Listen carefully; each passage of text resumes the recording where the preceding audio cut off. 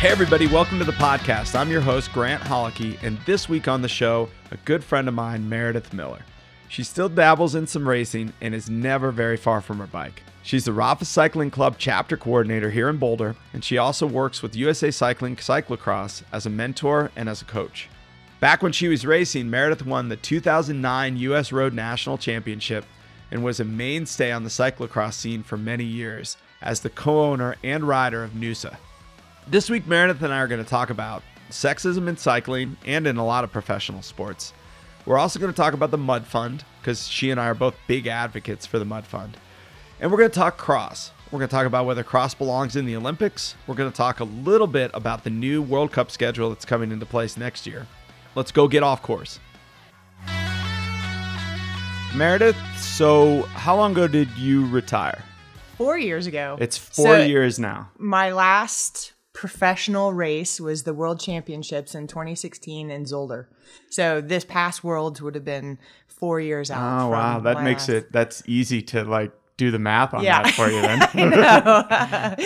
Yeah. I was at that race, the last race for you. I coached you for a little bit toward the end of your career. And so we were together for that. And then I've had this running joke with you.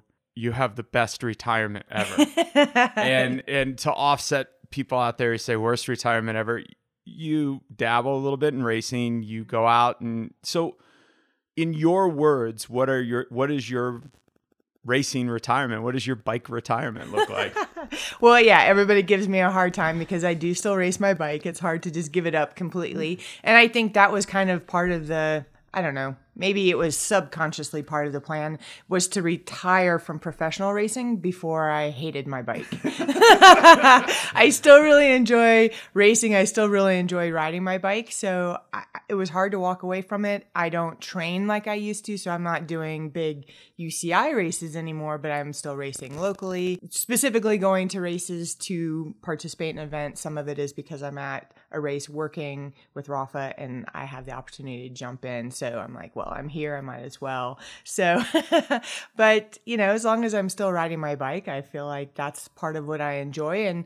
And for me, racing too is going back to see a lot of the family, and friends that I've made over the years, and even still making new friends. So it's hard to stay away when you've been in it for over 20 years. So I think I know the answer to this because we worked together for a while, but when toward the end of your career, what did you think retirement was going to be like? Like, what were you looking forward to? Because as we all race, there's that thing we're done with, right? Like, some people are done with racing. Some people are done with training. So when you got towards the end of that, what were you really looking forward to being done with? Intervals. Yeah. Grant telling me what to do every day. I remember that. Just so everybody knows this, every once in a while, Meredith will decide to do something and she gets panicked. And I get a text that says, if I were to do this, what do I need to do between now and then to not be awful? Yes, it's true. And I generally write something back and it contains intervals. And I think one time you actually wrote me back and said, what about without the intervals? I know. I mean, that was definitely one of the things I was looking forward to in retirement was no intervals and not having to ride my bike if I didn't want to. We're in the middle of winter right now. And I mean, I will admit that I still do ride the trainer because I can only go so many days without exercising. And having come back from, 12 days in Europe and not getting a lot of, riding time over there, I came back feeling like I need to eat my fruit and vegetables and I need to exercise again. But I talked about this last week in the bonus episode. All I ate for the 4 days that I was in Switzerland was cheese.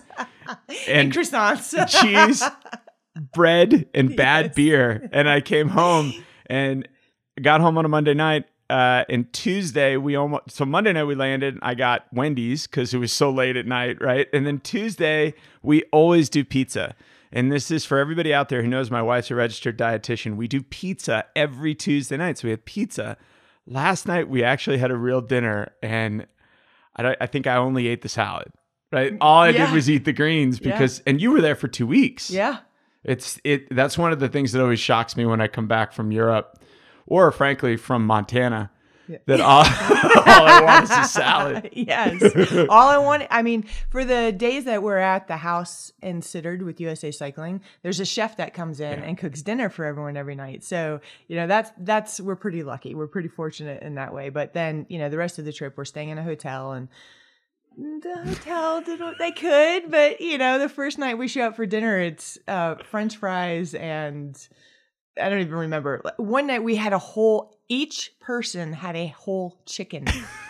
A whole chicken. I mean, it's like the Blues Brothers. 2 whole fried chickens and a Coke.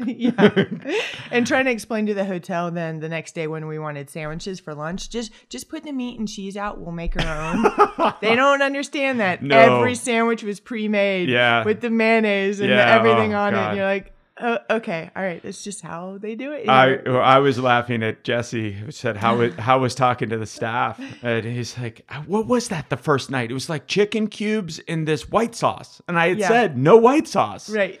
So I mean, that's Switzerland. Yes, and it's Europe in general. Yeah. But so intervals. Let's get back to our original point. We're gonna get off course a lot here. Meredith and I enjoy talking to one another, but. Yeah, so you were ready to be done with the intervals. Yeah. Were you really ready to be done with race day? No. And because you always enjoyed that. I did. I've always enjoyed racing, so I was looking forward to not doing the intervals. Looking forward to the days where I didn't have to ride my bike if I didn't want to. But also, the competition was getting so strong, and the younger racers were getting so fast.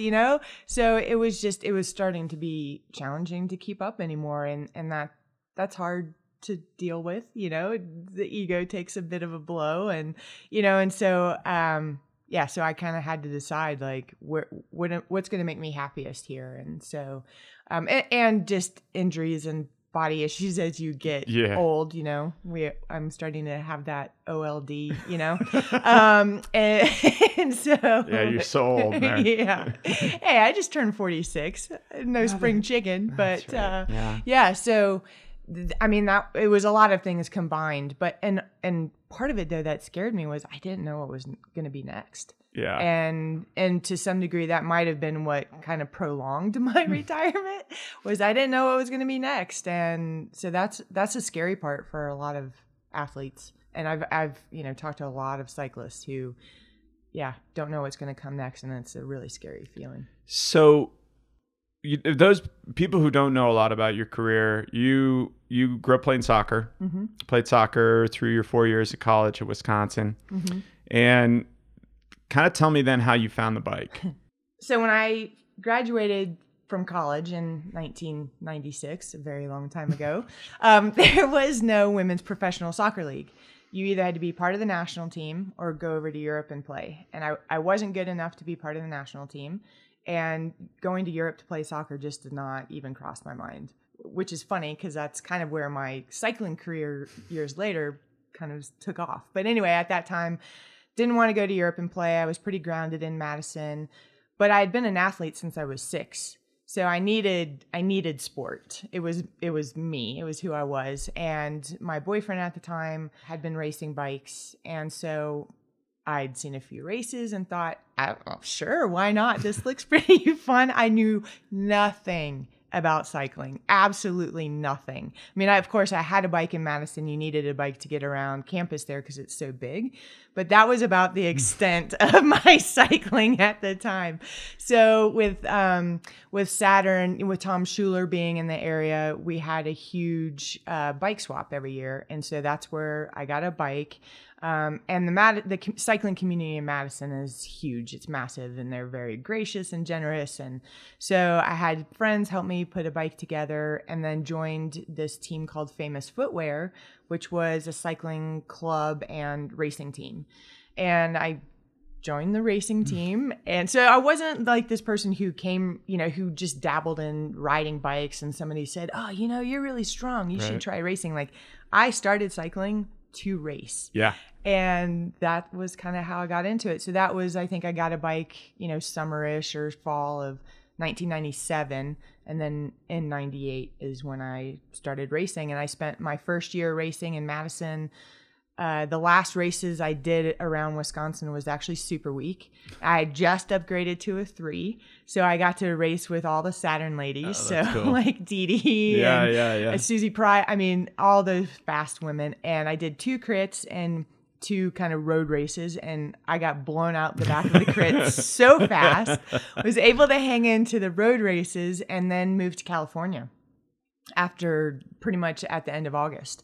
And so got out to California and obviously a much bigger state. Cycling is huge there, but took a little while to figure out where the races were and stuff. People would drive, 4 or 5 hours for a weekend of racing, which in Wisconsin, you didn't do that.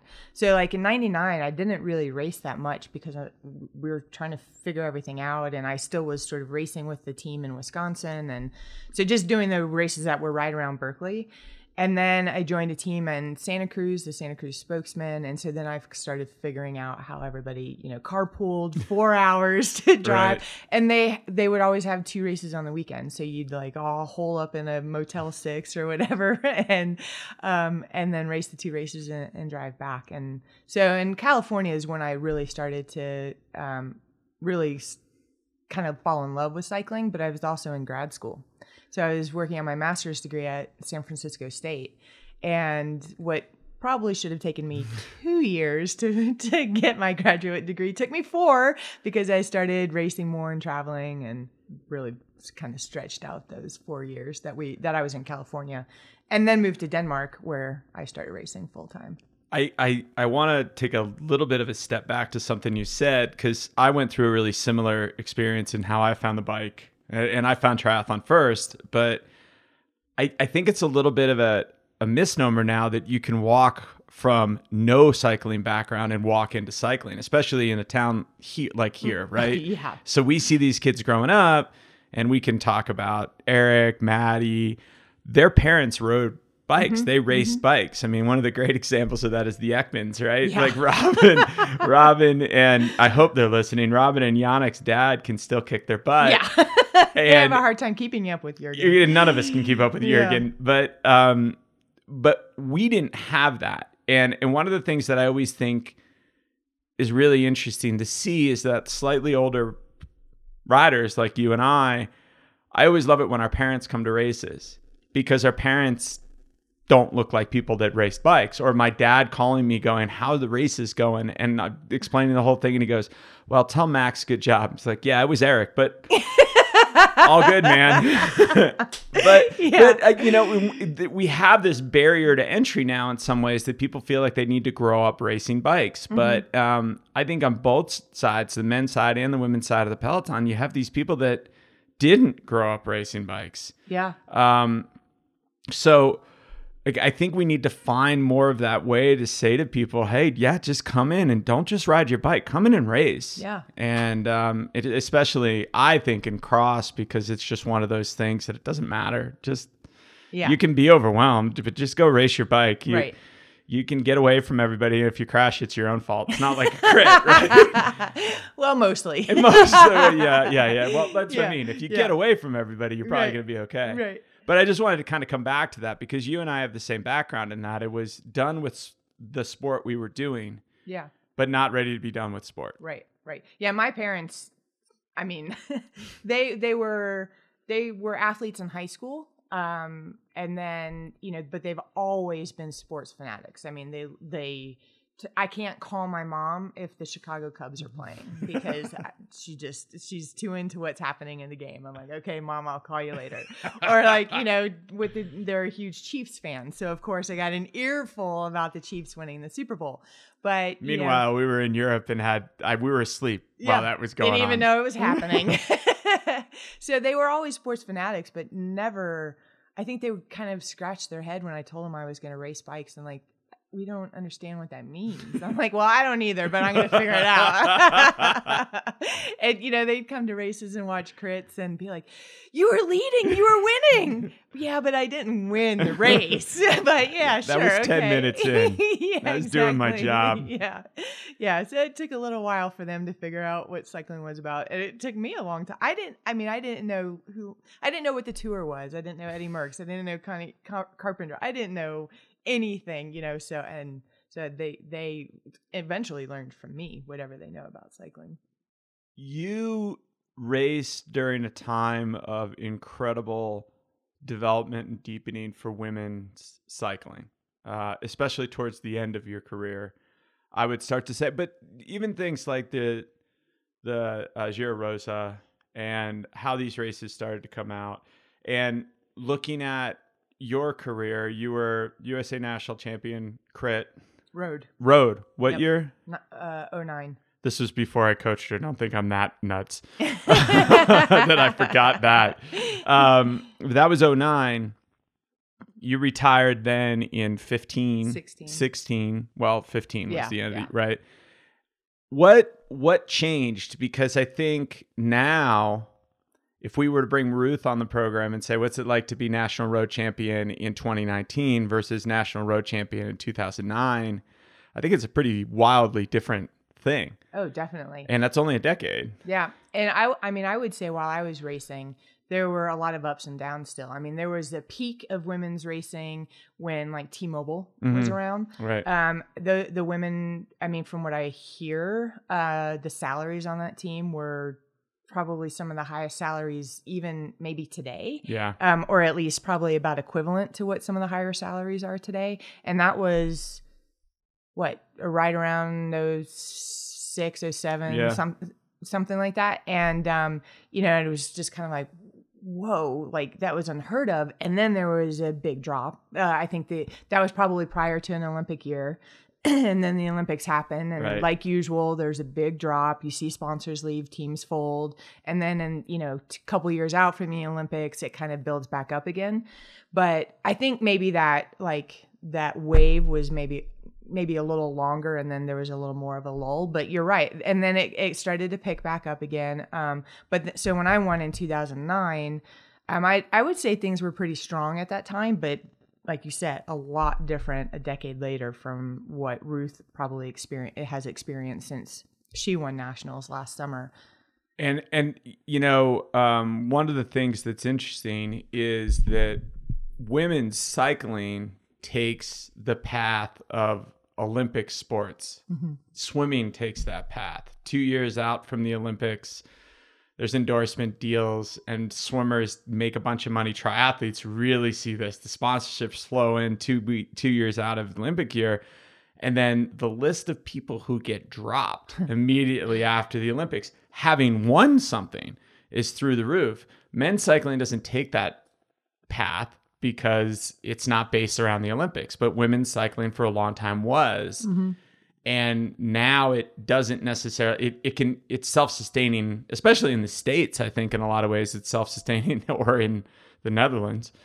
It's self-sustaining in and of itself. Mm-hmm. And that's probably one of the biggest changes that's gone along with that. I almost feel like there was, when you won Cross Vegas in, what was that? 14. I can't get any of my dates right.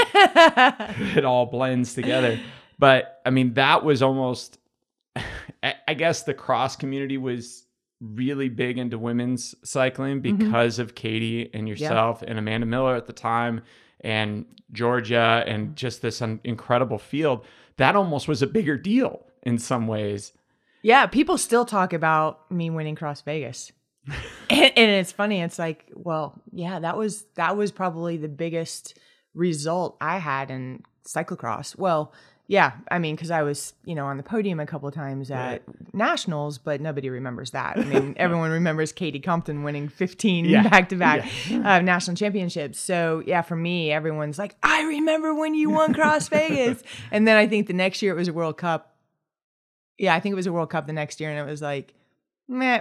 Okay, now the Euros are here, and whatever. Not the same 10. result. Yeah, but I mean, and then speaking about the Olympics, in some degree, I think that in cycling, maybe it's a little different now, but I think in cycling, women, the Olympics are more important in some ways. I think it's changing for the men. Yeah, I think it's changing now. It's becoming more important for the men. But without a doubt, I mean, it was the biggest race out there for years because the other races just didn't get any attention. Right. I mean, we talked about, like, Jana asked me when we were talking about Worlds, what's going on with the Belgians? And I said, well, the big thing is they don't invest in women's cycling at all. Mm-hmm. So their women results are going to be one-offs. Yeah. And that's Belgium. Yeah. Right? So right next door, the Netherlands is a very different story. Very different story. But for a long time, these traditionally unbelievably good cycling nations, Belgium, Italy, haven't really invested in women's cycling. Mm-hmm. And so they care about it when the Olympics come along, but that's about it. Right. Yeah. And I feel like that's starting to change. It's certainly changing in certain places. It's not changing in Belgium yet. But so I mean, the Olympics were always that really big deal. And I think the Olympics are always one of those places where there's suddenly a egalitarianism to everything. Swimming's suddenly huge. Gymnastics is suddenly huge. We all want to watch track and field, and we care every bit as much about the women's medals as we do about the men's medals. And unfortunately, in the past, that's the only time that was the case. Mm-hmm. And now I think it's starting to change in cycling. Yeah. And the only unfortunate part is there's less than half of the women racing in the Olympic road race than there are men. Yep. So that's a real shame.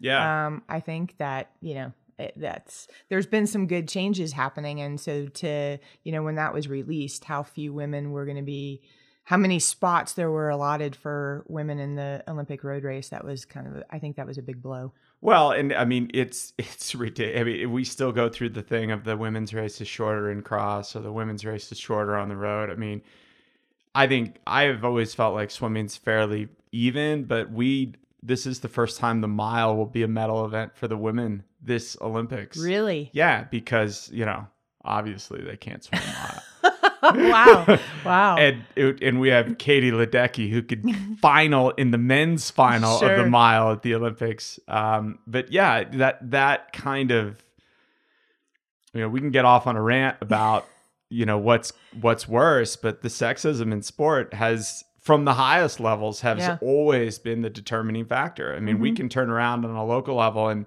argue all we want about where do we put the women's elite cross race versus where do we put the men's elite cross race, and we do.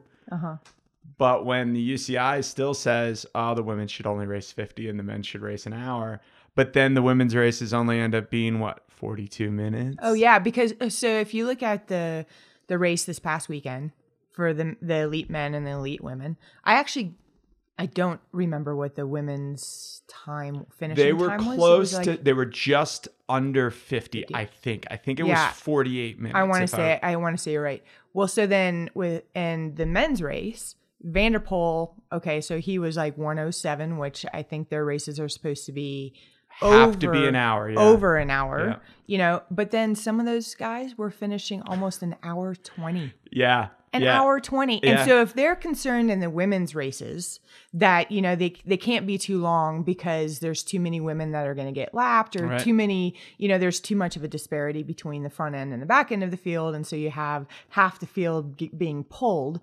I'm sorry. That happens in the men's races too. I mean, only 20 guys were on the lead lap at Worlds. Exactly. And so that's about half the size of the field. I think they might have started with close to 40. Yeah, it's a smaller field. They were mid-30s, but we were joking that if they really had run the 80% rule, I was talking to Steven after the race, and he goes, "I'm going by 80%." Going, all right. Well, yeah. And the guy just kind of looked at me, and I'm riding by him going, "You got to pull? No, you're not going to." Oh, crap. And he goes back out for another 11-minute lap. Yeah. And came in at almost 120. Yeah. I mean, but they could have theoretically pulled Hyde, and he was 16th. Yeah, 16th. And he was 8.5 minutes down. Yeah, absolutely. And they let him finish. And so, obviously Van der Poel won by a minute and a half, I think, there's that. 2 minutes to third. So yeah, he's setting these incredibly fast lap times. But it's happening in the men's race too. And so, that's at least that particular argument for why they can't let women race longer it doesn't hold water anymore. And especially at Worlds when, okay, you want to make the argument at a random UCI race where the women are first and the men are second. You got to hold the timeline, this and that. But we're at Worlds. The women are the headlining event on Saturday. Mm-hmm. Nothing's after them. Mm-mm. We're not in a hurry to get out of there. No. And then we turn around on Sunday and it's dark. Yeah. You're going into the end of this thing. And it's a boring race. Maybe second and third. That was a good fight to the finish. But how exciting was the finish of the women's race? Oh my God, I know. Everyone is still talking about that. And well they should, right? Yeah. I mean, it's a phenomenal finish. And so as we talk about this stuff and we get into this and we're talking about making it equal, and if we look in the States, we've said that for a few years in the States. I mean, yeah, Katie has been dominant on the national level, but the women's racing in the States is great. We have these young women coming up that are phenomenal. Like the World Cup this year and last year where Maddie started making her breakthroughs. You got a 17-year-old out there doing this. Katie Klaus, you have racing at these high levels. And I like talking about how it's changed. But man, this is one of the things that I kind of always said about watching women's soccer. Women's soccer is very highly skilled. It's very fun to watch. In a lot of ways, it's a more aggressive game than the men's game.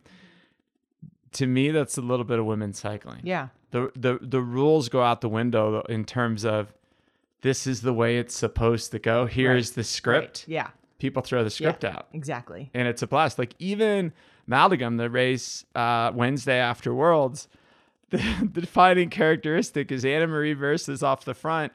Her teammate decides to chase her down, and Yara Castelline comes flying across the gap carrying 3 or 4 other women, and then they pile up behind her. I mean, it's a great race. It's awful that they piled up. But the men's race, it's too scripted, right? Yeah. You're never going to chase down a teammate. Right, You're right. never going to do this stuff. So I think it's a shame, and I think if anybody out there is listening, take the time to watch all the women's races, in my opinion, from Worlds. They were pretty fantastic. And right now, there's dominant racers in the women's field, but there's 3 or 4 or 5 of them. And that's what's fun to watch. For sure. Right? I mean, I think everyone would have put the 3 Dutch women who ended up on the podium, they would have put them on the podium prior to the race. It was a matter of which order. Right. And some people guessed it. I would not have won that bet. But and so you've got a deep field in the women's races, and I mean in the men's races, of course, everyone. I mean, it's phenomenal to watch Van der Poel do what he does best. He's amazing, but it certainly doesn't make for exciting racing. I mean, no. I was at the race and I was checked out after the first lap of the men's race, like. All right, what's going on? I mean, I'm standing by the pits, and the first few laps is exciting to watch all the Belgians come through and do bike changes all at the same time when there's some doing the left side, some doing the right side, and then Pidcock just rides through them all right straight down the middle. And you're like, okay, that was cool. But then, I mean, the head of the race was so predictable. And during the women's race, we're screaming like, "What are you doing?" Or, "Oh my God, look at that! Lucinda's back again! Why didn't you keep going on that attack?" Yeah.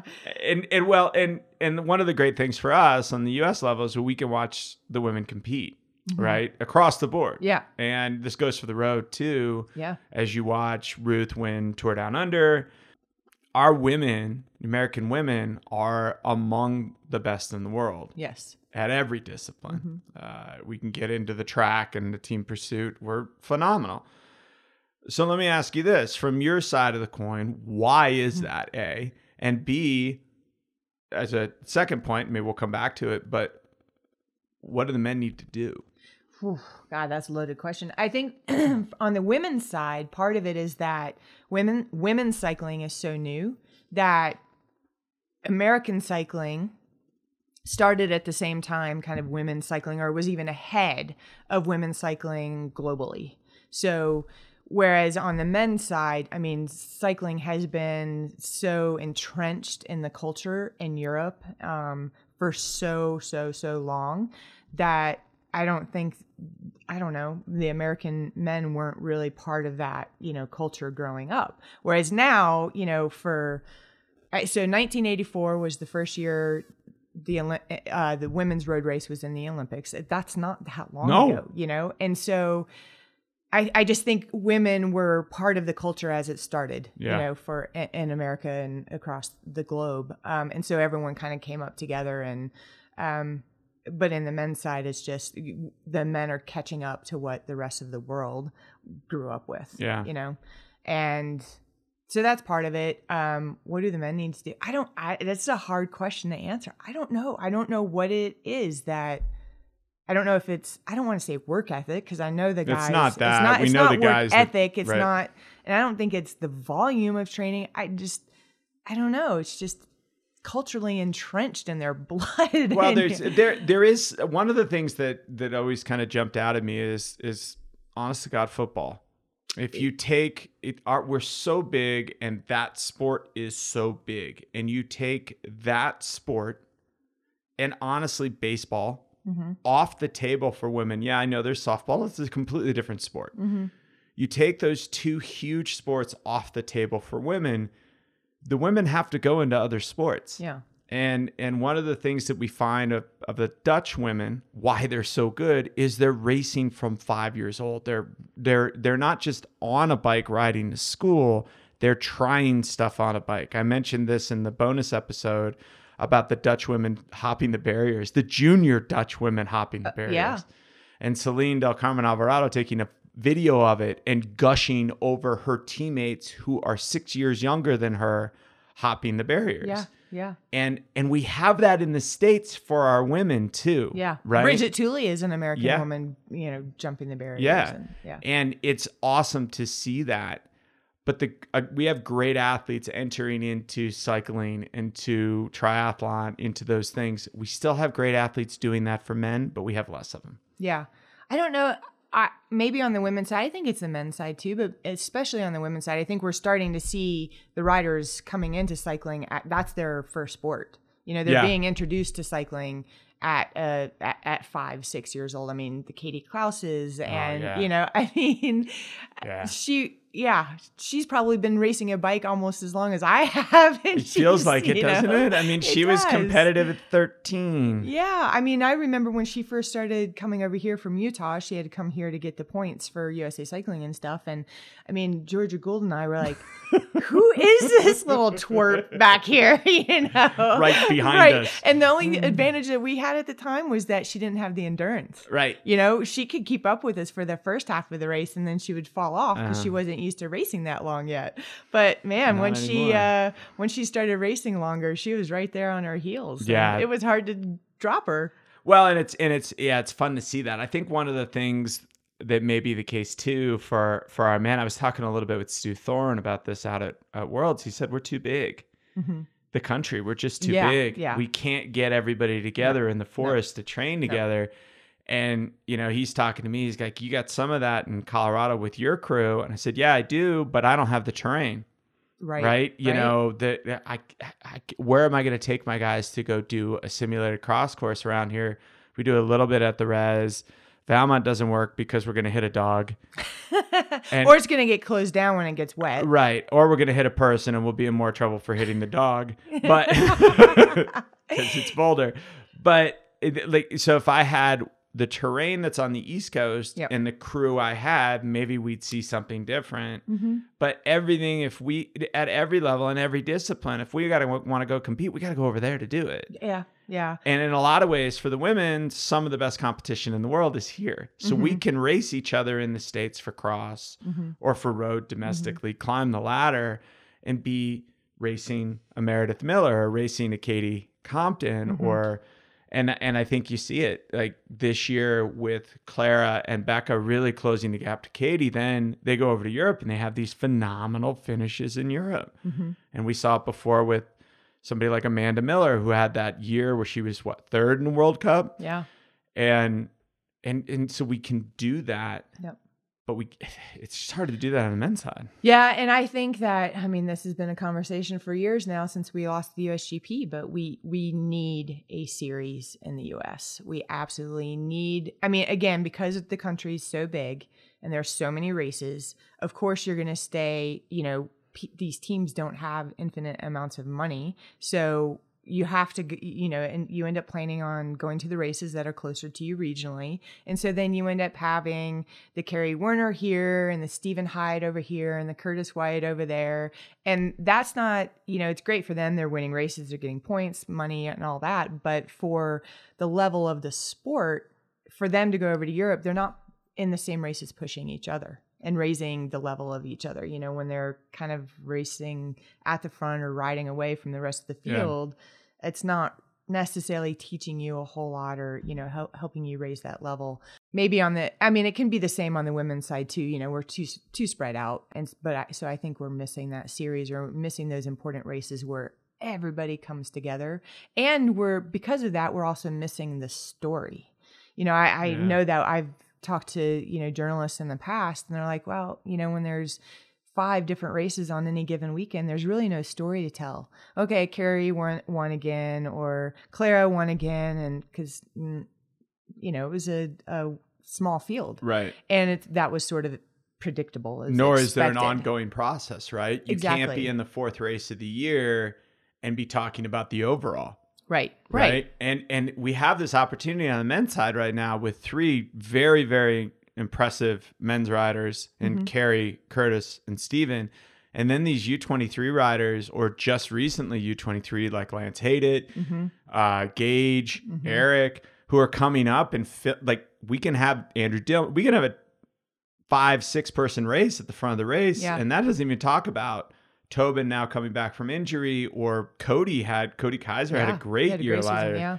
So we have that opportunity. You're right. We just got to throw them all together again and battle that way. Yeah. And going back to the terrain, you know, Jesse, Anthony, and I were talking about this, and Pete Weber. I mean, we've, you know, have these conversations of like, okay, if we were to build a cross school, so to speak, or, you know, venue, whatever, in the US, where would it be? Where could you go to get all the elements of the terrain that you experience in Europe?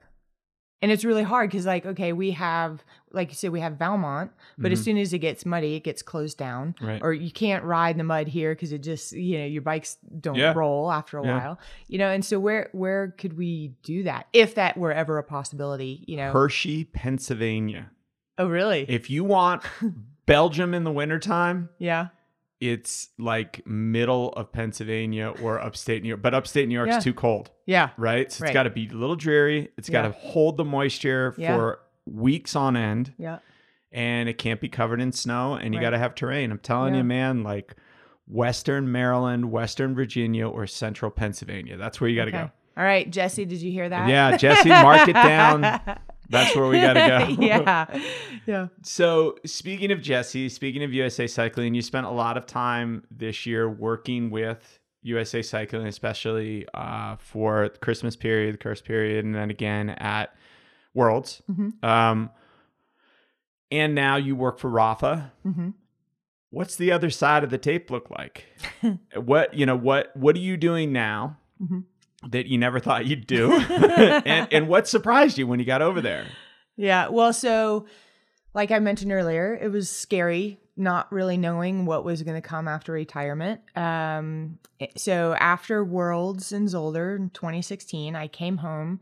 The very first thing I did, so my friend Jesse Braverman and I started this little communications company for, you know, cycling teams and athletes. And so the first thing I did was come back and I covered Evie Stevens do the hour record at on the track down in Colorado Springs. And that was like just a couple weeks after coming back from Worlds. So I kind of jumped right in, and then we had a contract with Canadel Drapac, or, you know, what's EF Cycling now. So was covering some of those races, doing the social media and all that. I got to go to Paris-Roubaix, Tour of California, and Utah with the team. But outside of that, I didn't really love being at home doing the social media. Just wasn't really my thing to be kind of following that 24/7.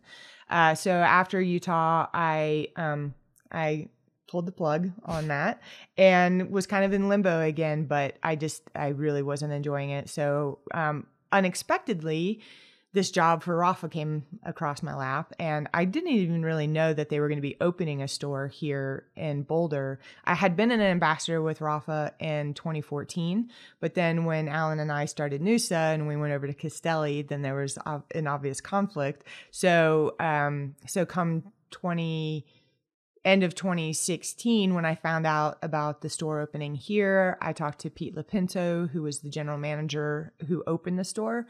And he told me about this job called the RCC coordinator, the Rafa Cycling Club coordinator, which meant that I would be sort of managing the Boulder chapter for the RCC, from planning events, planning rides, ride leading. So I was like, oh, you mean I still get to ride my bike?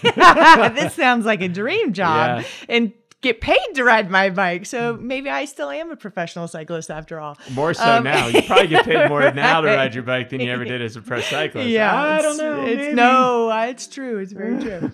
And so then eventually, like a year in, then I took on more of a marketing role as well. So kind of have this hybrid thing going right now.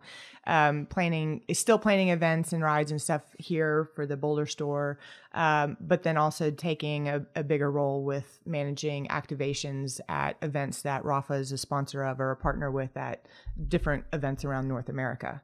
So so I'm like planning, all the activation for the Mid-South coming up in March. And then we'll be going to, Sea Otter and Dirty Kansas and so all of those. So I'm still staying very much in the sports, still using a lot of my connections and all the networking that, that I had while I was racing as a professional have now kind of landed me in this job, which, I still get to stay in it.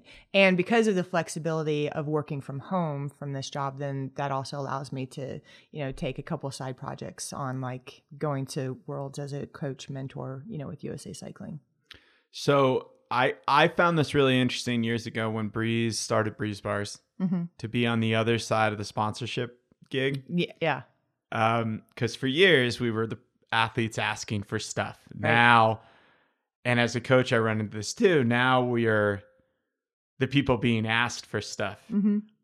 What's the advice? Because I learned a ton of stuff, right? Like I sat there and got all these emails for people wanting to be sponsored by Breeze Bars, and we were a small company. Yeah. And I was reading some of these things going, you got to be kidding me, man. Really? And I remember reading a couple that I could have written. Like I could have written that thing. I probably wrote the exact same email 5 years previous and was like, you bleep. Oh crap, I did that. Yeah. Just give a really small piece of advice to anybody, high level amateur pro athlete looking for sponsorship. You're on the other side of the coin now. What's your advice? Well, first, what's a lot different now than when I was racing was the social media aspect of it all.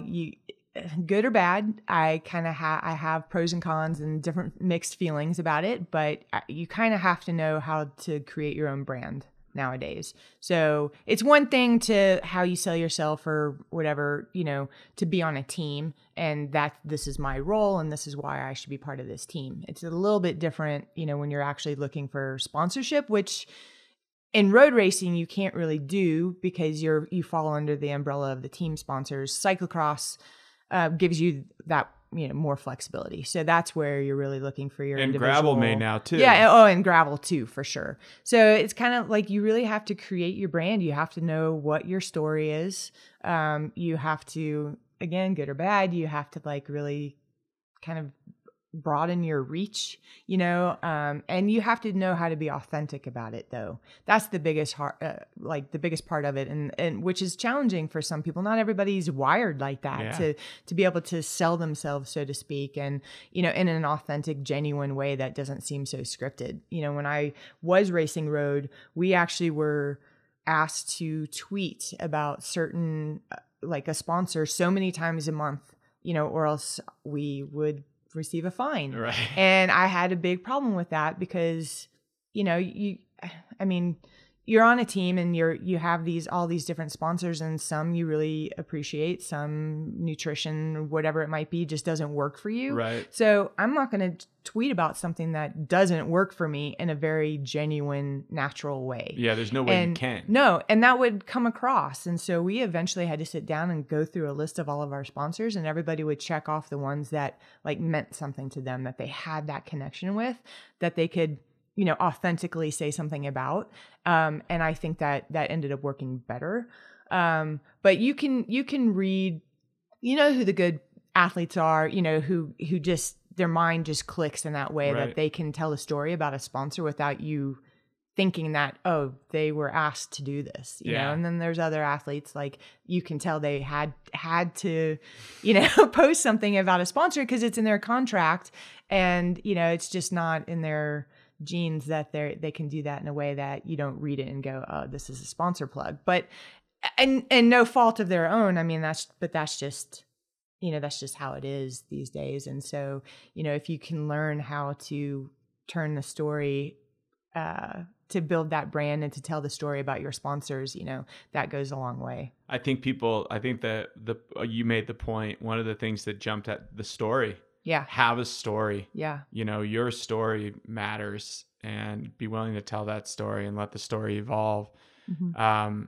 I want to come back to this in a little bit or a different episode with you, but I want to talk about Noosa and what you and Alan were able to do there, because you did a very, very special thing for 2 years in a way that other people just never did it. Yeah. But I want to stay on topic a little bit with the ambassador, not the mentor program, more of what you did with USA Cycling for the end of this cross season. And just tell me about that, and tell me what it meant to you or what you learned. Yeah. Well, I actually didn't go over for the Christmas period. I was invited to go, but of course it's a hard time to go when, you know, you're there for Christmas and New Year's. And so it means being away from the family. And I did that when I was racing. So it's a little hard to wrap my head around missing out on family time and being with my husband. You and Yo spend enough time away from one another. Exactly. So it was important that, you know, we visited his family and my family this year. So to have not had that opportunity to see the family would have been difficult. So I didn't go for the Christmas period. I went over for the Worlds block. So I was there for the Hooker Hatter World Cup and then Worlds. And that was special because this was the first year that the UCI hosted a junior women's standalone race at the World Championships. So first year in history. So last year, well, prior to 2016, all the women raced together, period. Didn't matter how old you were. 2016 was the first year of the U23 women's race. And then in 2020 was the first year of the junior women's race. So I was able to be a part of that. So USA Cycling took a full team. We took 6 women. I think because Maddie was the continental champion, the Pan American champion, we got an extra rider. So that's why we had 6. It's same with the Netherlands. That's why they had 6. And so I think we were the only 2 countries to actually bring a full team. I don't think there was even another team that brought 5. No, but that was the biggest women's race. Yeah. That was the biggest field of all the women's races at Worlds, which was really, really cool, right? 50 some women, I think. It was amazing. It was so cool. And, you know, a couple of the U.S. riders finished the race and were in tears, weren't happy because, you know, it's the worst race I've ever had, or, you know, something went wrong. It wasn't great. And I just looked at him. I'm like, but do you know what you just did?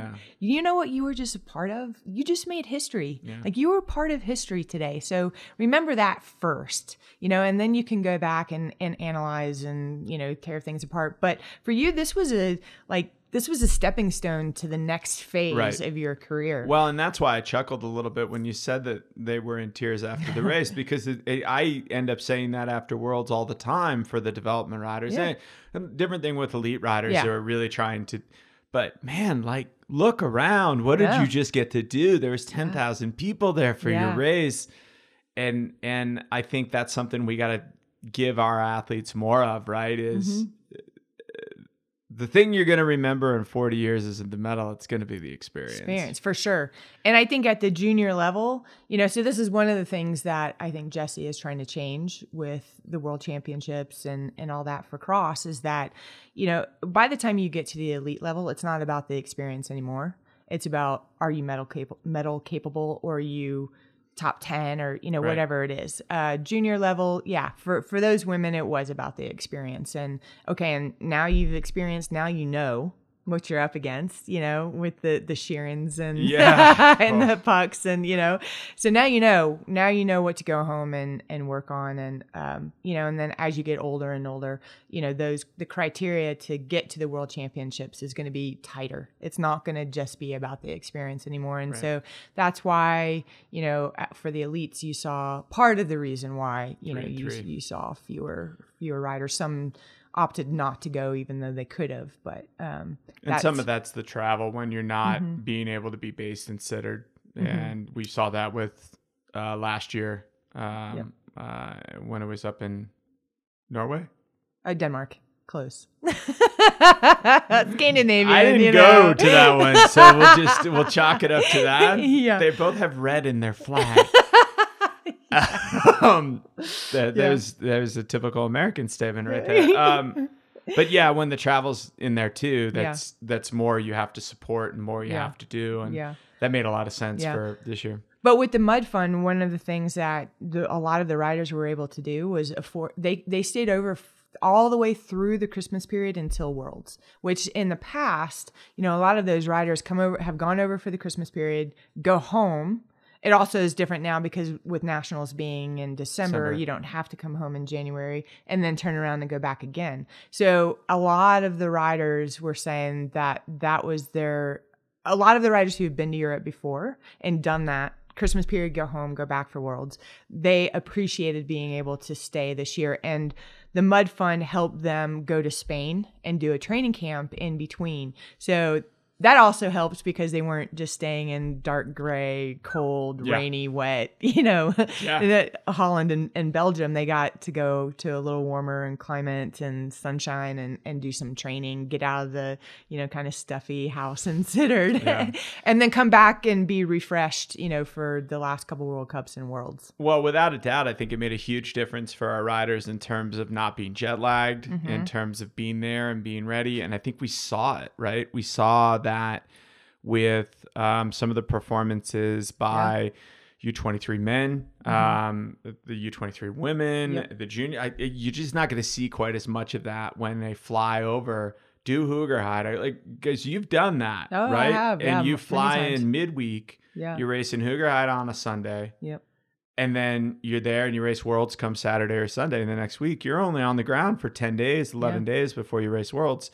And that is hard. It's surprising. I would almost venture to say it's easier to just fly over, race the next day. Right. There's always that conversation of how many days we've had that conversation. Fly in? I mean, without being there for a full week, you're still jet lagged. And you're trying to race a World Cup. So then, do you fly in just the day before, maybe 2 days before, have a little spin, and then you jump in the race? And everybody's a little different. I mean, Katie Compton, she would, a week or 2 weeks out, she would start sleeping on the European, time zone to get her body ready for that. And that's hard to do when you're going to bed at, 4:00 in the afternoon to wake up at, whatever, midnight. And it's like, all right, now what do I do? It's dark out. Time to go train. Yeah, exactly. But that's what she would do to help prepare her mind and body, going over. Right. And we've done that with the swimmers when we've done Worlds in,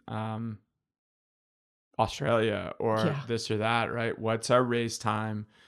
And start getting used to that well ahead of time because you just can't adjust. But being over there for a month made a huge difference. And I've mentioned this before on the show. You're going to hear it over and over again. The Mud Fund is a pretty tremendous thing. Take the time, search Mud Fund on Google. It'll take you to the foundation page on USA Cycling. And donate. It's all donation based. We have some grants coming from bigger corporations that are helping support that. But what was done for the U.S. team in preparing for Cross Worlds this year in Switzerland was almost entirely from private donation through the Mud Fund. Yeah, a big part of that was the Rafa Foundation. So that was $150,000 donation. But and that money isn't used just for Worlds. You know, people have still asked, well, then why didn't you fill the teams? Why didn't you take a full team? And it's because it's not just for the World Championships. It's for, you know, Jesse and USA Cycling to have camps throughout the year, whether they're here in the US or they're in Europe. It's about the development, and it's about the process, really, of getting to the World Championship. So it may not be that year for a certain rider that they're going to get to Worlds, but it's part of the development for them across the whole season and across a couple years until they are ready to go to the World Championships, and then they'll have that support. And that's one of the things that we can get to this on cross as an Olympic sport, but it not being an Olympic sport in the States limits some of the funding, a lot of the funding that we're going to get through USOC and some of those other things. So we need that money to be coming from a different place. Right. And I mean, and that's a hard thing. Like in, you know, Belgium, Holland, whatever, even though it's obviously not an Olympic sport for them either, that cyclocross is just so bedded in their culture that, you know, people are so excited about it. I mean, that is their football, right? You know, right. So on any given weekend, the number of people at a race or watching on TV is tremendous. It's huge. And, you know, we just don't have that kind of support here. So yeah, it's private donations and stuff like that that are going to keep the development of cyclocross riders in America going. Two things about cross before we leave it. One, we'll start with this. Should it be an Olympic sport? Because we're starting to hear those little rumors of people talking about it now. It came up the other day that the goal is to have it be a trial sport at 2026 or something. I read this the other day, but it would have to be on snow and ice, or at least partially on snow and ice. And the feedback on it in some ways was, this is great. In some ways, this is a stunt. So where do you stand on that? That's hard. I mean, it's really hard. I feel like, I don't know. Do people enjoy racing on snow and ice? No. I mean, yes and no, of course. The Czechs, they're fantastic at it. Max Chance loves it. We'll get Max out there for the Olympics. I mean, snow is fun. Yes. Ice. That's scary. I mean, I've done it, and my first year going to Worlds was in Tabor, and it was an ice rink, and I was scared to death. And, you know, and it's hard too, because you can't guarantee that you can prepare for that. So I don't know. It changes the sport. It totally changes it, you know, and it's like like we were saying here, it's hard enough for us to train in mud. I mean, I guess maybe training in ice and snow would be a little easier for us here, right but now. But then the riders so I don't know. I mean, yes, of course I'd love to see it be an Olympic sport, but I think, you know, and then if it was a winter, I mean, the other question is, why not the Summer Olympics? Right. I mean, but then that falls in the same season as mountain bike and road. So could the Summer Olympics handle that when there's so much crossover between the athletes and those different disciplines? I mean, can you imagine Mathieu van der Poel lining up for a road race, the mountain bike race, and the cross race? Yeah, it'd be fantastic, though. It'd be great. It would be like, you know, what happens in swimming when they do 4 events or something. And obviously they're a little bit longer, but I think it almost fits more better. More better. I mean, even if it's a weird timing for it, it would almost be the start of the cross season that year, right? It would come into August. You'd start the cross season a little bit earlier, almost like the World Cups in the States would go.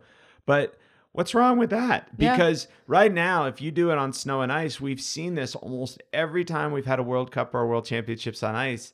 The people who win are not the people who are the best. And it'll change everything. Yeah. What was that Hoogerheide World Cup that was on snow that year? And the Czech guy runs away with it and wins it. He hadn't been in the top 10 the rest of the year. Yeah. But I mean, it's like, if it happens, it happens. But should that be a criteria to be I mean, and nowadays, like with global warming and stuff like that, can you even guarantee? I mean, so what are they going to do? Go make snow for a cross race? Hey man, just watch the struggles with the next Winter Olympics outside of Beijing. Yeah.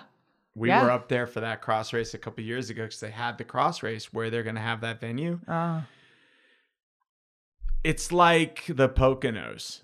I mean, that's kind of what it's like. It's not high. It's not particularly cold. It's going to be a challenge whether they're going to have enough snow for a lot of stuff. Yeah. And so I think it's going to be that part of it going forward. It's going to be interesting. I mean, you just keep going higher and higher in elevation. Right. Right. I know. I mean, I think if they could relax the criteria and say, okay, if there is snow and ice, okay, great. If there's not though, that's okay. It's still this fall winter sport, but there doesn't have to be snow or ice to be able to be part. But then it's like, yeah, I mean, it's a hard debate, and then if you did do it in the summer and it was the start of the season, how do you train for that, especially if you're an athlete that crosses over into different disciplines? So it's a hard one, but more and more athletes are choosing cyclocross as their priority, whereas, a decade ago, that was just your off season, right? Right. You were either a mountain biker or a roadie, and cross was just your off season. Well, and some of that might have been fueled by the Olympics. Yeah. To get all the way full circle back, right? You see it with Vanderpool. Almost the entire reason he's doing mountain bike is to get a chance to race for a medal. Yeah, absolutely. And I think there's a lot of cross racers, European cross racers, who have said that we branched out from cross to be able to go to the Olympics or ride the tour or do these things. I don't know they'd necessarily do that if cross had that element. Oh, yeah. I mean, there's some younger riders coming up now who are multidisciplined, and with cross being one and either road or mountain bike being the other. And if you ask them, okay, which one would you prefer to specialize in? Well, the answer is I love cross, but I've got to go with road or mountain bike because they have the Olympics. Or they just have, and in the States, or they just have teams. Yeah. Or there's just the funding. Right. And we can come back to this another time about funding in cross, and we will. We are going to visit that. We're going to have an episode about that. The other cross topic I wanted to talk about with you is the new World Cup. Oh, the schedule, the calendar. So now we have 14 stops on the World Cup, 7 in Belgium, 7 outside of Belgium, 1 in the United States, 1 in Ireland. As a former racer, and then now somebody who traveled a little bit with USA Cycling, he's fairly intimate with all these women and men still.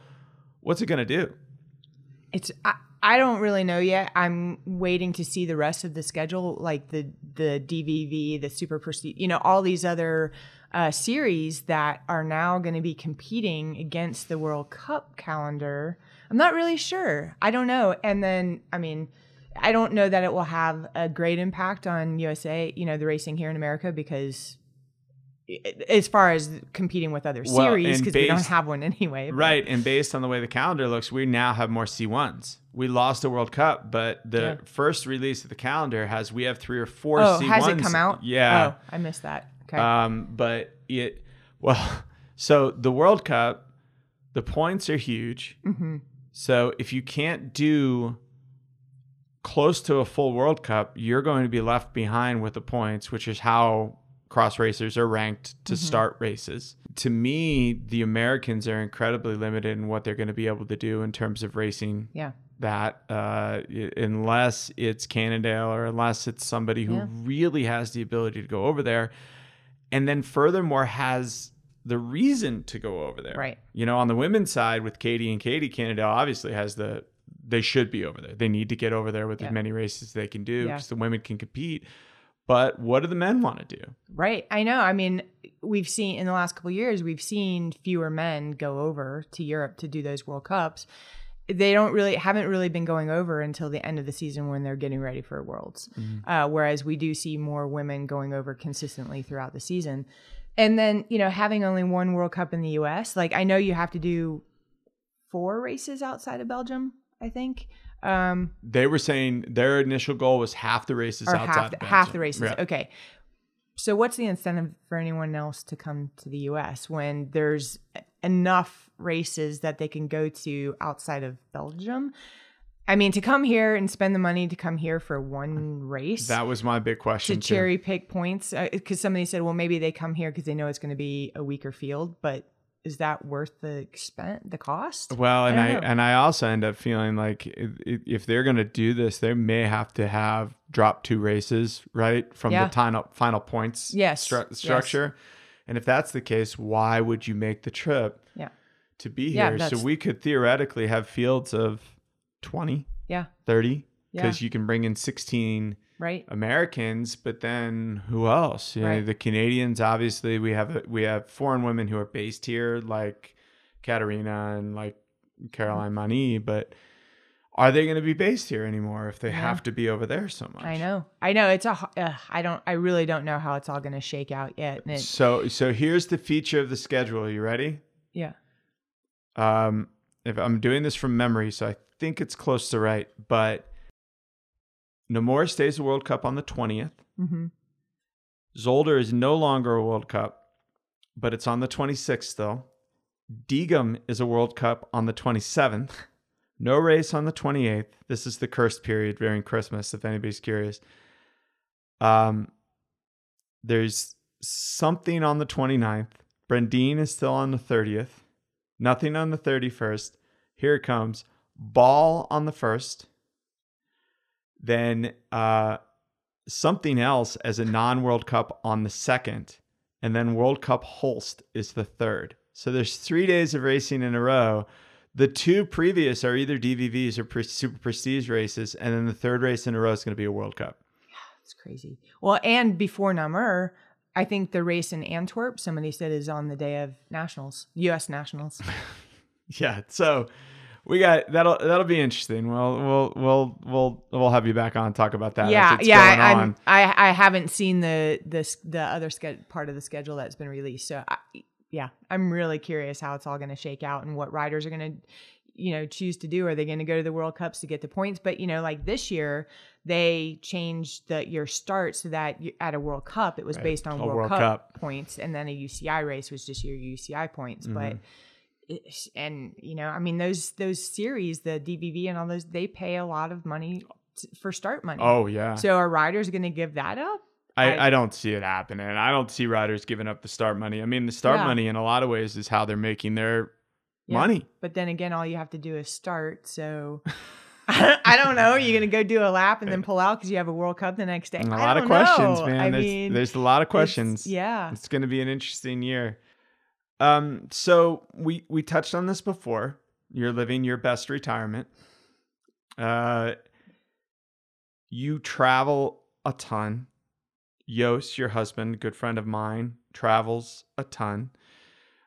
This show branched out when I had Chris Case on and we gave relationship advice.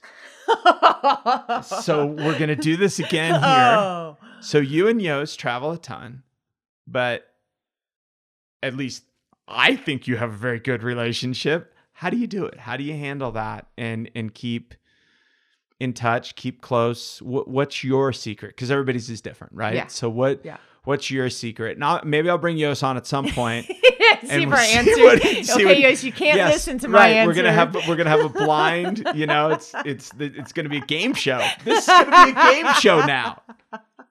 That would be hilarious. I think I might have to do this. Just Jos, turn it off now, and we're gonna bring you on. We're not going to talk about any of the other great stuff you do, like WTB or racing. We're only going to talk about your answer to this question. All right. So, but in all seriousness, what is? I mean, you guys travel a lot, like, and I do too. You know, I travel a lot, and Breeze doesn't travel quite as much. But we always try to get together for dinner, and it's like, can you get together dinner tonight? Right. Yeah, okay. We are like months away generally when we plan out a dinner because everybody's traveling so much. So how do you and Jos handle it? Well, I think so. Both of us were married previously, so we when we met, we were kind of already established careers. We kind of already had established who we are, what we do, and I think we respect that for one another. We are both rather independent people too. And I think, and by respecting each other, I say we respect what each other does and, what our past is and who we are and what makes us happy and all that. And we know that we have to give each other that sort of space to continue to be that person and do those things that make us happy. Because very often, or very infrequently, are we traveling together. Yeah. Sometimes we do get to go to events or, races or whatever together, but mostly he's traveling for work and I'm traveling for work or get pulled out to do things, with USA Cycling, whatever. But, so I think it's, and now with technology these days, it's easy to stay in touch, even if it's just a quick text message before you go to bed or when you wake up in the morning, depending on what the time difference is, you're like, okay, it's going to be another 8 hours before I hear from him when he wakes up or, whatever it might be. But we figure it out. I think, again, the biggest thing is just respecting each other and what makes us happy and being able to give each other that space and that independence to do those things that makes us happy. So you just got back from Switzerland. You were just looking at the time on your brand new Swatch that you bought in the airport. How cliche is that? And you were so cool with that thing on. And I was there when Yost picked you up at the airport. And Max will be a frequent guest on this. Max was actually house sitting for you guys. And Yost told me what a disaster your house was when he showed up. So when you got home, because we love to give Max Chance a hard time on the show, had he cleaned up his mess? Yes, because Yost had luckily been home already a couple days. Because Yost was away for the weekend and was supposed to be gone longer than he was, and ended up having to say, "Max, I'm coming home sooner than expected." Max misunderstood the message or something. He told me later he misunderstood the message. So didn't know that he needed to clean up by the time Yost got there. So he walks in, and I can only picture from Yost's description of what the house looked like, but all the cabinets were open, the dishwasher was open. I think there was food all over the counter. If anybody knows Max Chance, has traveled with Max Chance, the boy is an unmitigated disaster. His bag vomits everything out of the bag across the whole room. And when you're fortunate enough to travel with him in Europe or China, where the rooms are minuscule, it is a horrible experience. You always come home with some of his clothes. But he left his heart rate monitor. Max, if you're looking for your heart rate monitor strap, it's at our house. Come back from California, Max. Well, Meredith, thank you so much for taking the time and coming on with us this week. We really had a great time talking about all this stuff, and I think we're going to have you on again. Oh, absolutely. It's always a pleasure. Thanks for having me. Thanks again to Meredith for coming on the pod. She'll likely be a returning guest on this show, but she'll definitely be back when we have an episode in the fall about funding for cyclocross and funding for cycling in general. As always, you can contact me directly by emailing me at offcourse@fastlabs.com. On social media, take a screenshot while you're listening to the podcast and then tag me. Fast Labs is at Real Fast Labs everywhere on the socials. And I'm at G Holicky on Instagram and at Grant Holicky on Twitter.